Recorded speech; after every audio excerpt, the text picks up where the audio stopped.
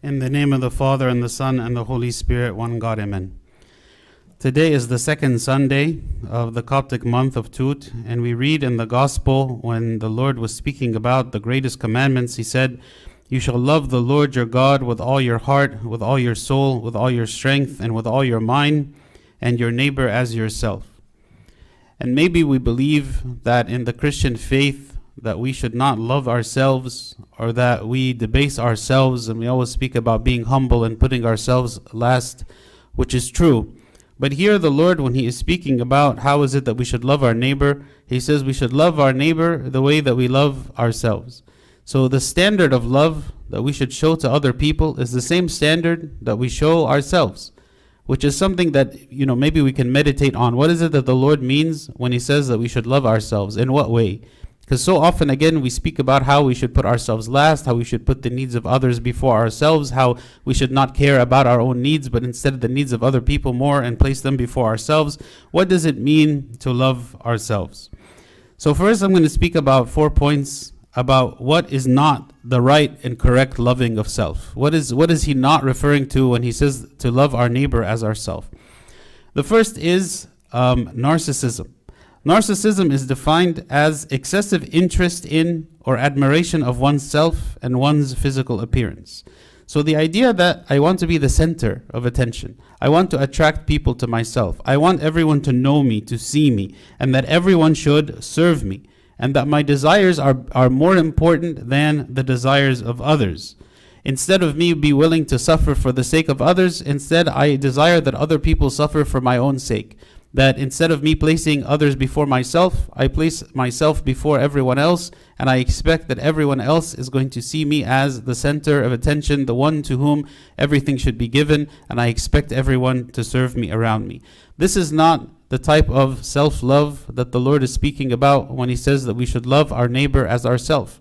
The Lord speaks so often of how much we should give of ourselves to others, and He, by His own example, demonstrated what this means in His own life, of how He sacrificed Himself. He sacrificed every moment of His life to serve other people. We never read actually about the Lord taking a vacation. We never read about Him relaxing or resting apart from going and praying. Everything about His life was ministry. Everything about His life was service to serve other people. So certainly loving ourselves doesn't mean that we are just doing activities to enjoy our time. Loving ourselves means something else. So definitely it is not narcissism. The second thing that it is not pride and superiority. It is not believing myself to be higher or better than anyone else. And it is not to believe that I am always right. Sometimes maybe we fall into this trap of we are just defending ourselves all the time, never willing to admit that we are wrong about anything. This is not the right kind of self-love. Pride and superiority.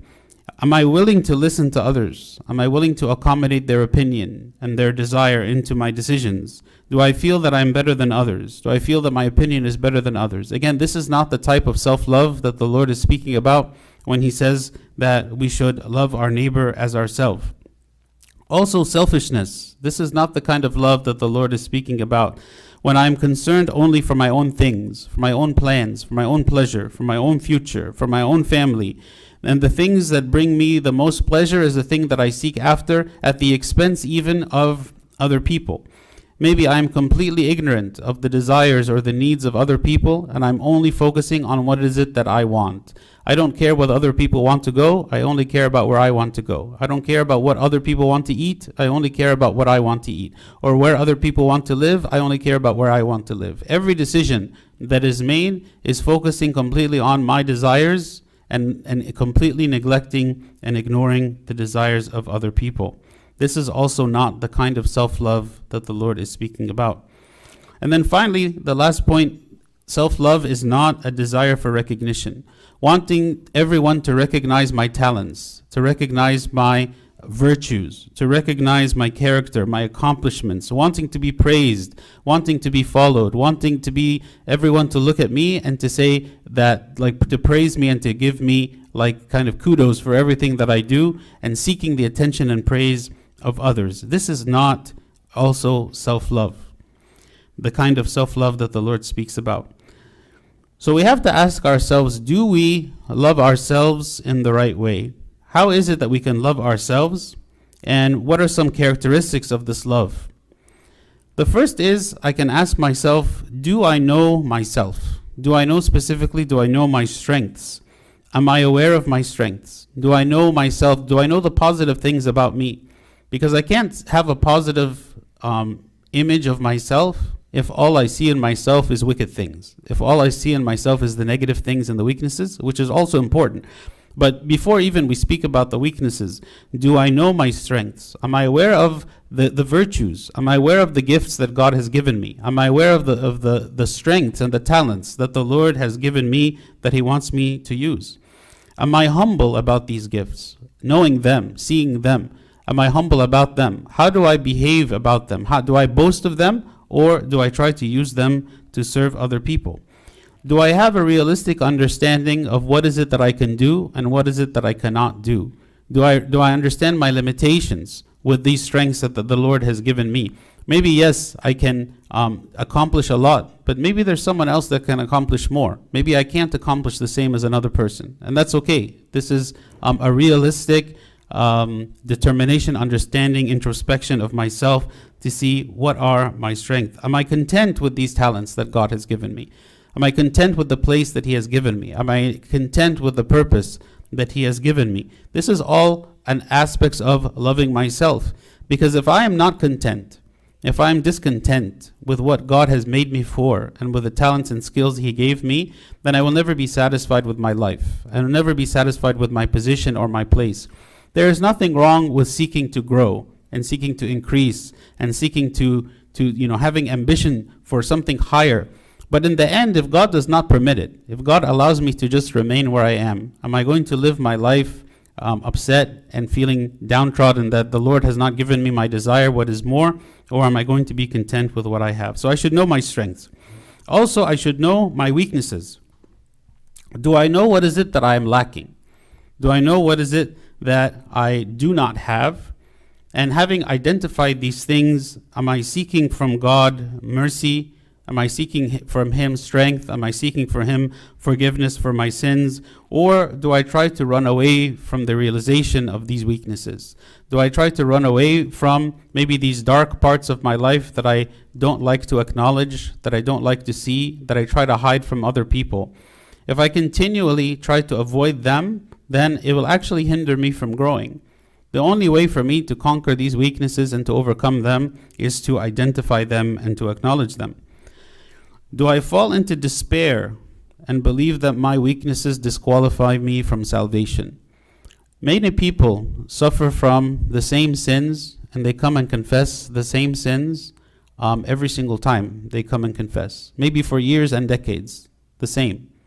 Do I feel that because I am still struggling with the same sins that I was struggling with for many, many years, do I believe that God is rejecting me because of this?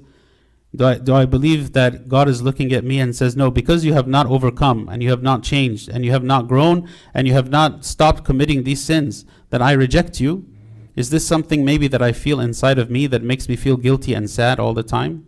Or do I feel that by the grace of God, even though I continue to struggle with certain passions and certain weaknesses, that every time I offer repentance, the Lord forgives me? That every time I offer repentance and confess my sin, that my sins are erased? Because if I believe truly that the Lord is a forgiver of sins, even the sins that I commit habitually, even the sins that I commit repeatedly, then I am not afraid to look at these sins squarely and say, this is something that I reject. I see them in myself. I examine myself. I bring them to God in examination and confession because I believe that the Lord is merciful and He can take these sins away from me. So to look at my weakness and to see my weaknesses is actually part of self-love. Because I have to love myself as I am. I don't love a distorted image or an image of myself that I have fabricated that is better than what I really am. It is not that I try to imagine myself to be better, to be holier, to be more complete than I really am in order for me to be able to live with myself and not to be in despair or feeling guilt or feeling self-loathing. No, actually, the true love is to look at myself exactly as I am with all of my weaknesses and say that I am loved by God in this way. God does not want me to sin. And yet, he came and he died for my sins, even with all of my shortcomings and weaknesses. And this is what makes us actually feel even more that we are in the need of salvation and the love of God. What makes us to feel the love of God is because we feel we are undeserving of this love. If I feel entitled to the love of God, then I do not see in God kind of his merciful nature or his compassionate nature, because I feel almost entitled to it. I feel entitled to everything good because I feel myself to be a righteous person. But if I truly look at myself and do not see a righteous person, I see a sinner, then the love of God I appreciate it so much. The mercy of God I appreciate it so much because I am undeserving. And this is what the saints experienced more than anyone. Even though they maybe are the holiest of all of humanity and the ones who lived the most righteous life, and yet when they looked at themselves, they saw that they were the most wicked. They saw that they were the most sinful. And so they were the most humble. And they received from God grace and mercy because they knew themselves. And this is self-love. Self-love is not denying our nature. Self-love is being very honest with ourselves. So I have to be content with who I am. I have to ask myself this question. Even with my weaknesses, even with my shortcomings, do I thank God for who I am? Do I thank God for how he made me to be? Yes, I struggle against sin. But am I constantly wishing that I was someone else? Am I constantly wishing that I would live the life of another person? Maybe this is an indication that I do not love myself. I have to be content. And the parable of the talents, the master, he gave one servant 5 talents, and he gave a different servant 10 talents. He gave them different numbers of talents. The servant who had the 5 talents, he earned 5 more talents, and the servant who had 10 talents, he earned 10 more talents. So if this is was it 5 and 10? It was 5, yes, 5 and 10.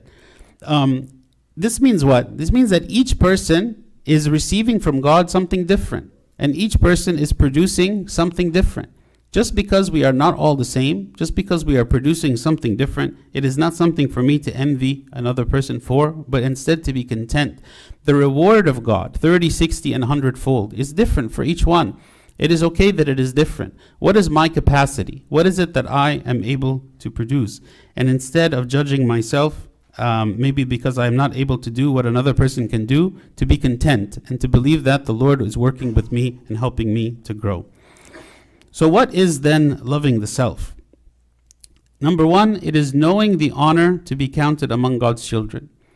Just being made in the image of God, being baptized in the name of God, being among the children of God, makes me to what? Makes me to feel like I've received something I do not deserve.